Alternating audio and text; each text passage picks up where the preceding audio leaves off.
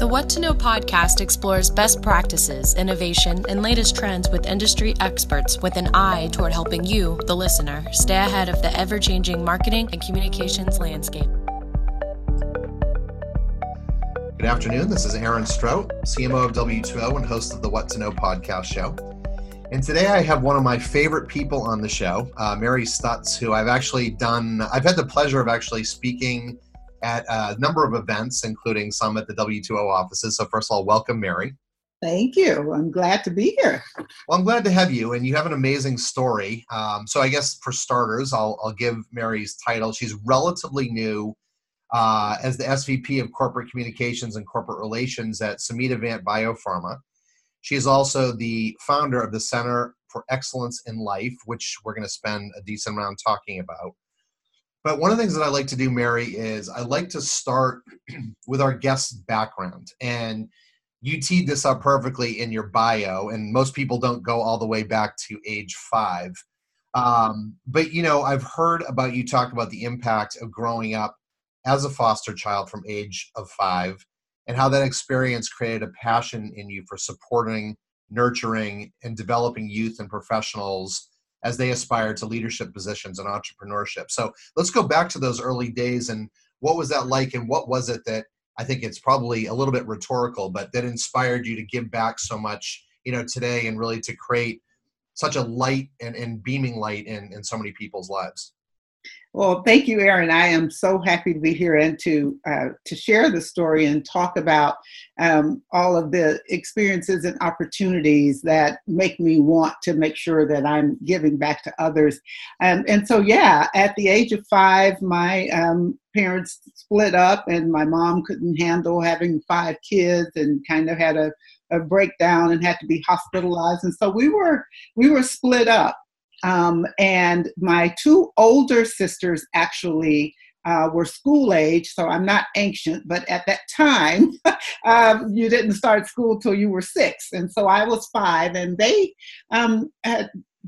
came to get my 2 older siblings. We were 7, 6, 5, and then 3 and 2. So all these stair steps and split up. And so my foster mother tells me that when they came, my mom had managed to make it from Chicago to Texas, where she had family.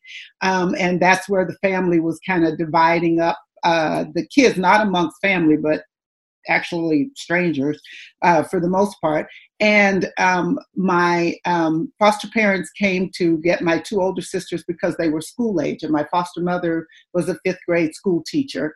And her husband was a Baptist minister, but also a landowner and a farmer in Louisiana. And they drove to Texas. And she said that as they were loading my sisters into the car, I was standing on the porch looking at them.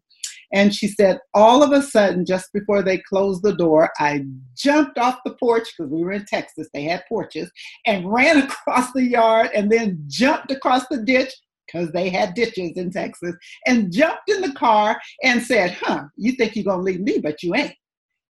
And it was my foster father who didn't have the heart to put me out of the car. And he said, let's take her. And maybe your mom, who we call Big Mama, but my foster mother's mom, can keep her during the week, and then she'll come with us on the weekend. So that's how I ended up going. But my foster mother told me that story because she wanted me to understand how I've always had a voice. And so she always talked to me about my voice and using my voice. And I learned at an early age to speak up for myself. I learned that if you say something, you can change your circumstances. And I still think that's my superpower, is my voice, whether it's spoken word or written word. And so that experience of living with them, having the foster mom who was the 5th grade school teacher who became the first special education school teacher in the state of Louisiana, because she believed all children could learn. And she always told me I could do anything, I could be anything, and I saw her achieve so much. And so I took that. But the thing that struck me most, which is why I formed T-Cell, was that this family who took me in, and by the way, that's a whole nother story. People tell me I should write a book, but my foster father was the son of children who were, his father and mother were both children of slave owners who had a child by a slave. And so because his foster grandfather was sterile, or somebody was sterile, he didn't have any, I guess his wife was sterile, but the only heir he had was the son that he had by the slave woman. So when he died, he left his whole plantation to my foster grandfather. And they raised that. So that's where we went to live. And so where you hear about the South with the sharecroppers and all of that, working for white people, the sharecroppers actually worked for my father and his siblings. But the point was, out of the 8 children that my foster grandfather and his wife had, 4 of them were sterile. And all of them brought in children like me and my sisters as foster children, the ones who had not. And I noticed that when we came together in the summers, everybody came for the 4th of July, and we were doing like family reunion things before it was even popular. I felt like we, the foster children, were treated better than the natural children. They sowed so much love into us and focused on education and all of those things. And I looked at my life compared to the rest of my siblings and ended up that I was the only one who remained living there with them through a series of circumstances. My 2 older sisters ended up going back to Chicago with my mom when she got out of the hospital. The younger ones ended up back. My one sibling eventually graduated from high school after having 2 children and finally became a police officer, but nobody else graduated from high school, let alone college. My older sister and younger brother died drug related. Because of that family sowing into my life, I was able to help my own family. I tried to help myself. I always say I helped the ones I could, and I buried the ones that I couldn't with my family. And so that's why I formed T-Cell, because I know that unfortunately underrepresented youth have a lot of challenges coming at them. A lot of times I like to say life comes at us too hard, too fast sometimes. And you need others who are going to be there to help you and nurture you and show you the way, because they don't know. And so that's why I formed T-Cell, and that's why also the reason why we launched our program this summer as well. Well, it's an amazing journey, and we will talk more about the center in just a minute. So thank you for that foreshadowing. I don't want to skip over the fact that you've had an amazing career, up until now. Most people would be lucky if they were able to work at a third of these places. So just to name a few, you've worked at Kaiser, Bayer, Genentech, United Health, BMS, Comcast, which is a little bit of an anomaly. You and I actually had the pleasure of working together while you were there. And most recently, Stanford Health. Talk a little bit about the common thread other than comms, right? Because you've always been steeped in communications and corporate relations, and most recently head of diversity and inclusion at Stanford Health. But what has been your common theme, other than speaking up for yourself, which clearly you do an amazing job at? And I mean that as the utmost compliment. No, thank you. So I think my common thread is really transformation, and my approach to how I do my job. And it has been a range of public affairs, corporate communications, corporate relations, which includes the corporate branding and even the corporate social responsibility, and diversity and inclusion was always thread through there as a woman of color executive in companies from back to my Kaiser days. So it has always been this kind of melding of the corporate relations profession, but it also is my keen interest in how companies are presented and how we are achieving our business goals and objectives. And so that whole, transformation process, making sure that in every way that we present a company, that it's all about who we are. And if we need to pivot and transform, that we do that. So for example, when I was brought into Bayer, they were just forming their global biotech headquarters in Berkeley, California, and they needed to create that story of who they were. That Bayer is moving into the biotech space. They're showing up to play, and we're going to grow organically, but we also want to grow through business deals.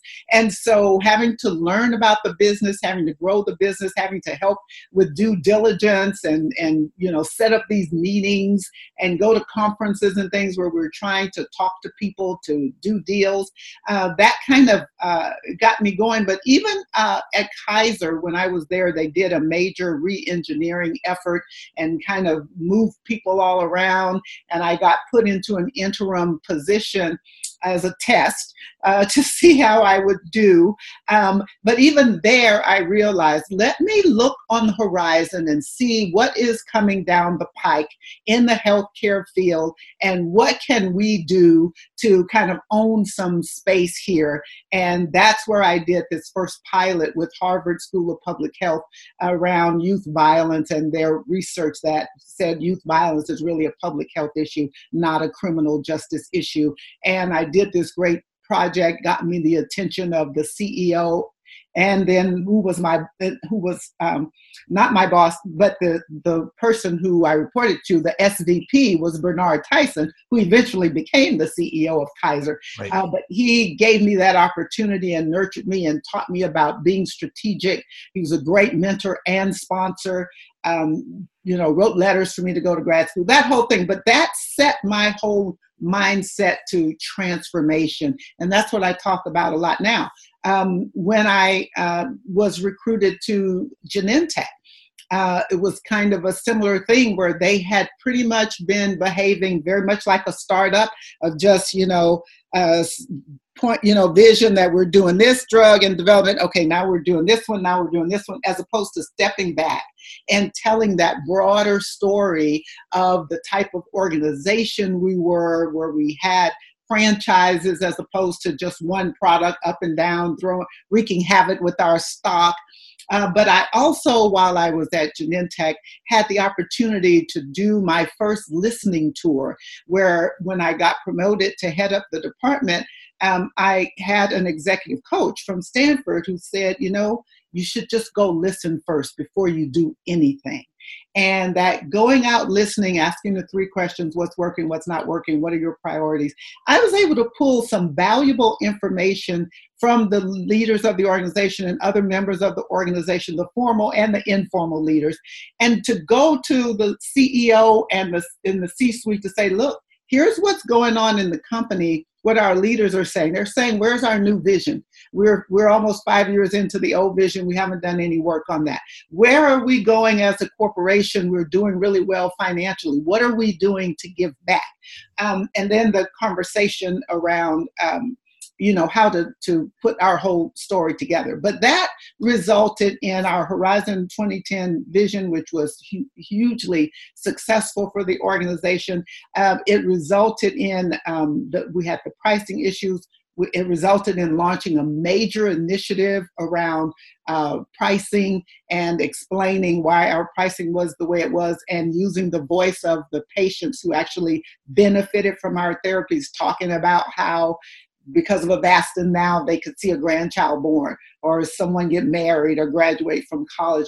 Very successful in helping our image, but also looking at how can we put a stake in the ground from a corporate social responsibility perspective that's different and unique to Genentech, where our core competency intersects with a societal need.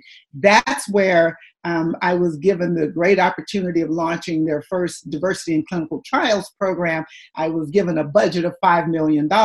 Every one of the C-suite appointed someone from their organization on that committee, and we were able to do some phenomenal work, which has now evolved into their Advancing Inclusive Research initiative, which is all about diversifying the human genome database. So, and then at United Health Group, I was brought in because they had a major scandal. And people said that they only cared, they put profits before patients. And they never talked about patients. They did always talk about the finances because of the type of company they were. I had to come in and totally rebrand them. And they were doing great stuff for patients. They just never focused on it and totally rebrand them as a patient-focused company. At Bristol Myers Squibb, they wanted to transform themselves from a pure play pharma, big pharma company, to a biopharma, where they pulled the best of biotech and the best of pharma and recreate that whole image because they had a patent cliff coming. And so we were very successful with that. Last example, Comcast NBC Universal. I felt very much the way you did when the recruiter called me about it. I said, did you read my resume? I'm a healthcare person. I'm not. And the recruiter said, this is why, it's good to have people who know your skills and your capabilities. And the recruiter said, we know exactly who you are, but we know that you excel at helping companies transform. And Comcast NBC Universal is wanting to transform itself from a pure play cable company to a media and technology company. They want to build a huge presence in Silicon Valley in a big way. They're doing all of these things, investments in technology. We need somebody who knows how to build out that brand, build out the stakeholder, build out the influencers, do all that work. And of course, W2O came in, and actually W2O came in and helped me at a lot of those companies that I just talked about. So that's what happened. And then, of course, at Stanford, they had never had a chief diversity, inclusion, and health equity officer before. And the allure for me for that job, even though I'd done a lot of things in the diversity inclusion space, I had not been a chief officer before, but the allure there was the integration of health equity with the diversity and inclusion piece, because to me, that is huge. You want to make sure that whatever you're doing to create an environment of inclusion, a diverse, what I call inclusive diversity, because companies can be diverse and not at all inclusive. So create this culture of inclusive diversity. You want to make sure that whatever you do to create that culture for your employees, that carries over to your patients, caregivers, and the communities where you have facilities. Well, that leads me to a question. I'm going to jump ahead a little bit because you bring it up, and that is, we're living through an era between COVID-19 and some of the racial strife that's going on for good reason. Really, a light has been shown on these racial disparities, in healthcare. As someone that's studied it and worked in healthcare and seen all ways, shapes, and form, and as a woman who's a woman of color, talk a little bit about what needs to be done to really make this situation improve dramatically, over the coming years. Thank you. So there are several things that need to happen. One of the first things that I think is very critical is that we need more people of color as caregivers.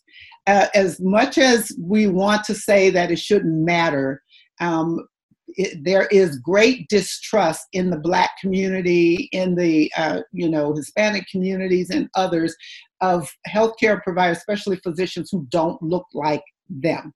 And so until we can do something to address that lack of diversity with the actual care providers, we're going to continue to have problems because there's just a lack of trust issue. We had these same issues when I was at Kaiser Permanente, not only although they did have more, I would say more Black faces, but we had more problems there when you look at the Hispanic community, where we had women who had Kaiser, they were Kaiser members, and never came in when they were pregnant until they were in labor and presented in the emergency room because they preferred to go to a community clinic that had people who spoke Spanish and people who looked like them. And we finally had to start, and once we, realized, look, we can't fight this.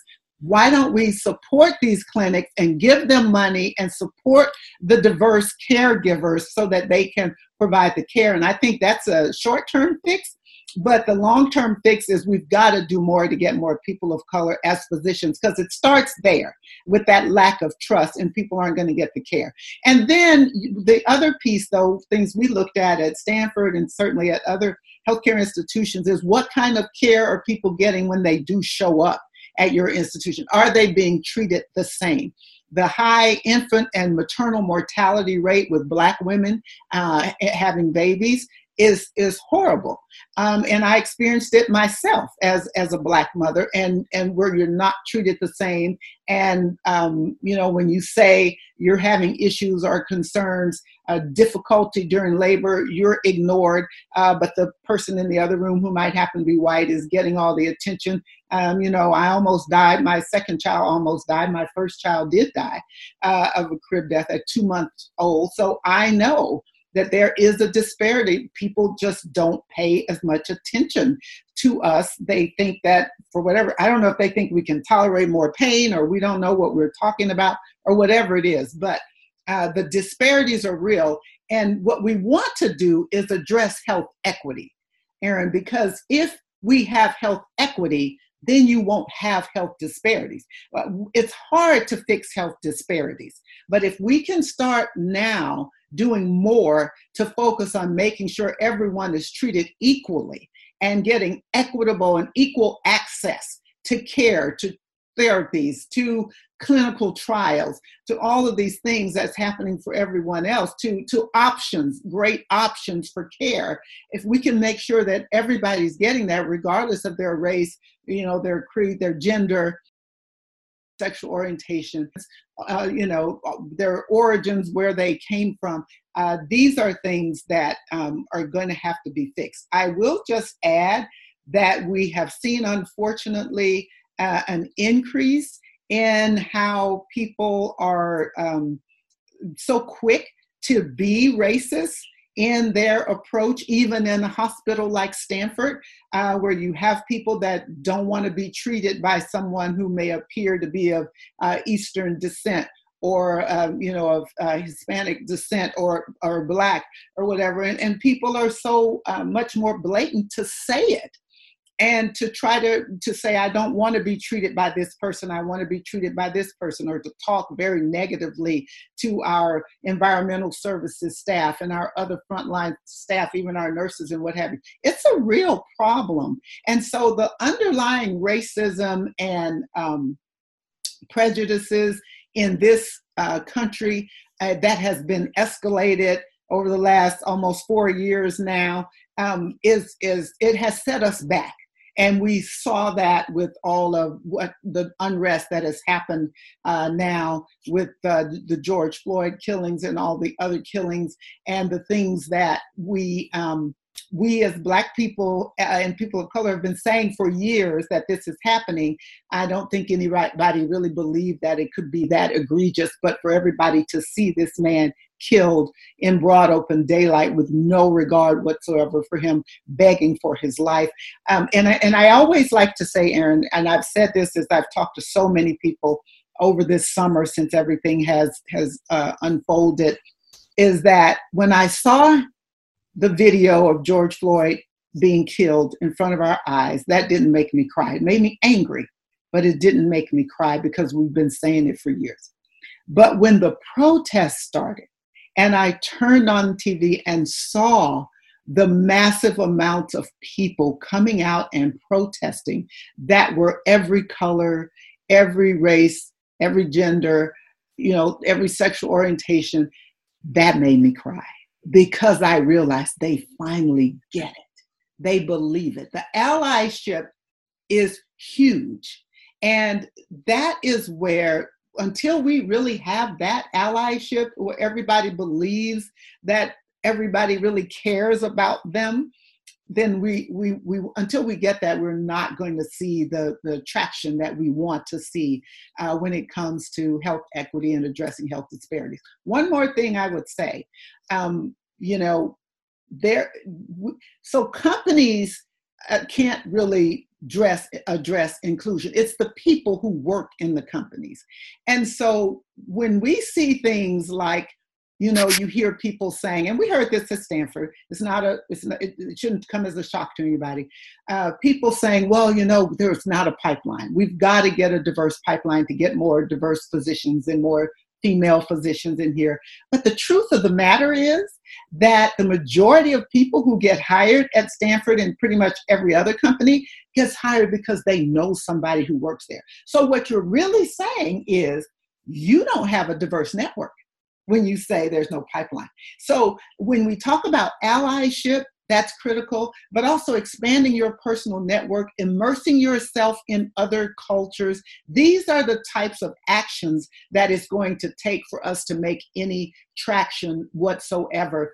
Understanding cultures, immersing, that's why we do things like put it in our performance goals, that our leaders have to be active in some diverse organization, even if it's an affinity group in their company that's different than their own affinity.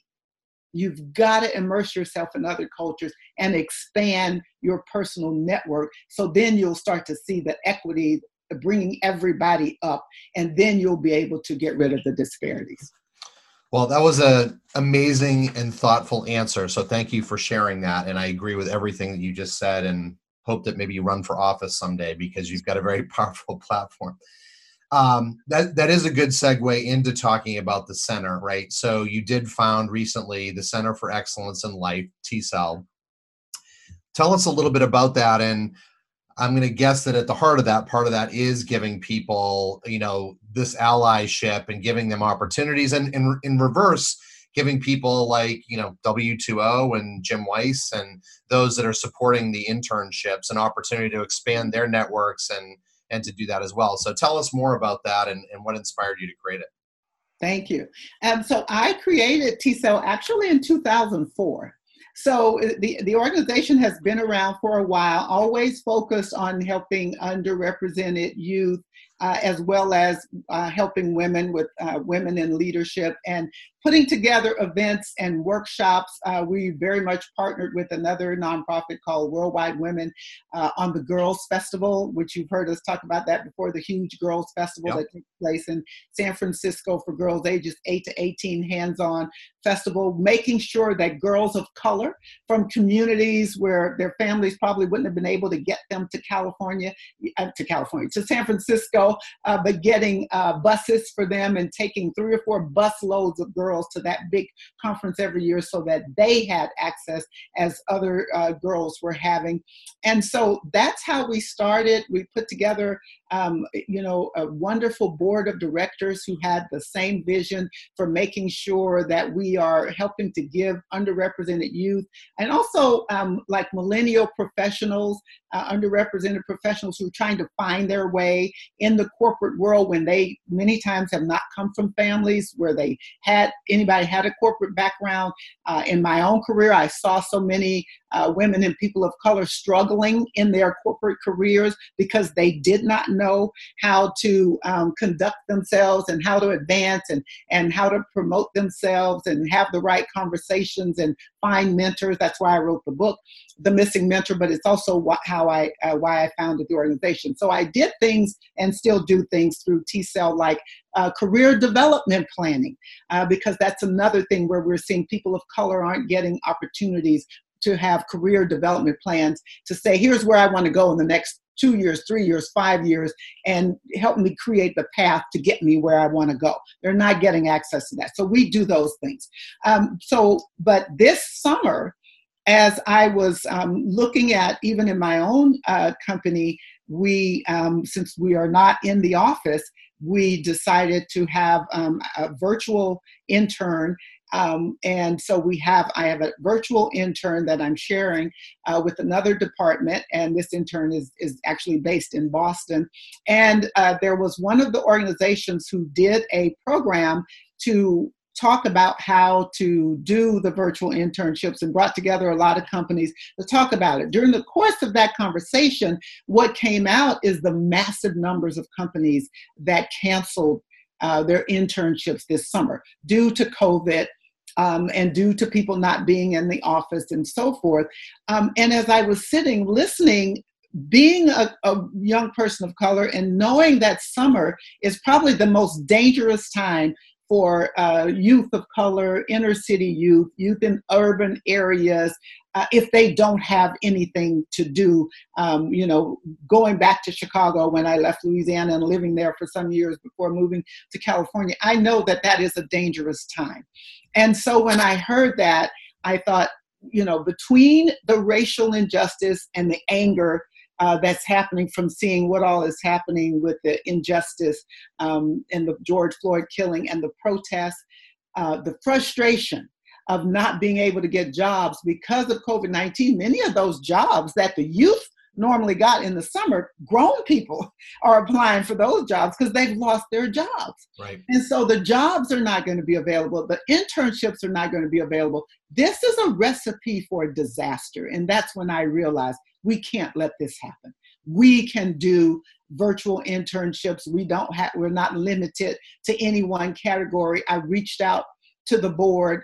I reached out to my network. Jim Weiss was actually my first fleece that I put out to say, Jim, listen, I'm very concerned about what I see brewing and coming together right now. It's a recipe for a disaster, and I'm concerned about the well-being and the focus and the future of our Black and brown youth and our underrepresented youth right now. And this is what I want to do. And he was one of the first ones who came on board and said, we'll sponsor with W2O. My wife and I will give a personal match. And so I said, okay, so people get it. It's not just my imagination. And so talking to my board, they jumped on. And so we launched it, and we just started with word of mouth. I sent an email out to the mailing list for T-Cell that we were going to launch this over the summer, and this was the beginning of June. And we thought, personally, I really thought we'd get about 30 kids. And the last day, we were at like 84 kids who had applied from all over the country. And one of the requirements to apply was they had to write an essay. And as I was reading all these essays as the applications were coming in, it just validated what I knew was the case. These kids were saying, I was guaranteed an internship, but now the company has pulled out. I can't get a job. Some of them, a 17-year-old young man down Southern California, he's Latino, and he said, I'm the only one taking care of my family right now because both my mother and my father have lost their jobs.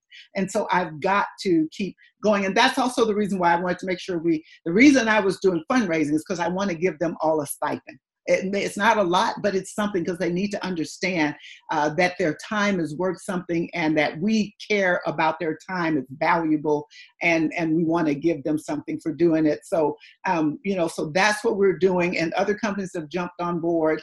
And the youth are loving it. And we created what we call master mentor sessions. So this is where we have professionals like folks from W2O, from all the other companies. We have 4 tracks. It's STEM, which is really STEAM. We have a communications track, fashion track, and digital entertainment. Those are the 4. And what's so amazing is probably half of the kids checked all 4. And they want to do all 4, but that's okay because I love it. And these are junior and senior high school students and freshman, sophomore college students, because this is the group that's being left out. I think junior and senior college students are, doing better and they have more opportunities. But this group is so fragile and at a very crucial stage in their lives. And just as we thought, this is an amazing opportunity for them. And the master mentors, they're getting access to these phenomenal folks. We have CEOs from biotech companies. We have chief medical officers. We have entrepreneurs. We have engineers. We have a great entrepreneur and MIT graduate who was employee number 4 at Dropbox, an African-American young man who is now he's an entrepreneur and has started several companies with venture funding. We have Morgan Stanley that has one of its sports and entertainment VP as one of our folks. And the master mentors are so diverse. It's every nationality, it's every age group. And to your point, people were so excited to take advantage of this opportunity, the executives and the professionals, to sow into the lives of these young people. And they are just loving it. And they're loving hearing the stories of the master mentors and what they themselves have overcome to get to where they are. And so it's just a great experience. It's our inaugural one, our first time doing it. We laid the track as we were going. Fortunately, I had some amazing volunteers who stepped up to be team leaders because there's no way we could manage 85 youth as one group. So, having the team leaders to help us organize and do the career tracks and all that. And we are just having a blast. We're 2 weeks in, and so they are loving it. And their final project, the first week in August, is that they have to do a final project, and they will present to our virtual leadership panel, which will be CEOs and executives from many of the companies that are sponsors, as well as people who just volunteered to be a master mentor. So it's a wonderful experience. That's awesome. And I know I have a couple of fun questions before we wrap up, but let's make sure we get the ask in, since we have a lot of people who are professionals listening. If someone wants to get involved or they want to do something to help move this program forward, what can they do and where should they go? So they should reach out to, our website is theexcellentLifeCenter.org. And so they can go onto our website to get some information, but they certainly can reach out directly to me, M. Stutts, at theexcellentLifeCenter.org. And so that is a great way to do more if they have, if they're interested in spending an hour being a master mentor, to talk through their career, to talk through potential ideas for special projects. We actually were planning to give them, in true confession, we were actually planning to give them more, a larger stipend when we thought we would have like 30 or 40 kids. But once we got 84 applying, we had to cut that stipend in half, but we don't give the stipends till the end of the program, after they've completed the whole program that first week in August. So there is still time if people want to give a donation to T-Cell. Nobody on our staff is taking any money. This is going for the youth. And so if people want to donate to help us get that stipend to where I originally wanted it to be, we certainly will accept that, and we would appreciate it. Awesome. Well, we hope that people do take advantage of that. So 2 fun questions, since we've been talking about some very serious topics. With all this COVID in place and the fact that we've all been locked down for way longer than we ever expected, where's the first place you will travel for pleasure once it's safe to go somewhere? So I have a timeshare that I got in Cabo, and I only went there the summer I bought it, like in 2 years ago or something. And I kept saying every year I was going to go, but I was so busy. And then this was going to be the year. So that's where me and my family are going. Whenever we can go, we're going to go do that first and foremost and enjoy that. Well, it sounds amazing. And not that that's a deserted island, but, it is one of those places people could envision being trapped on. I do always like to ask my guests, you are trapped on an island. You can take one album with you. Which album would it be and why?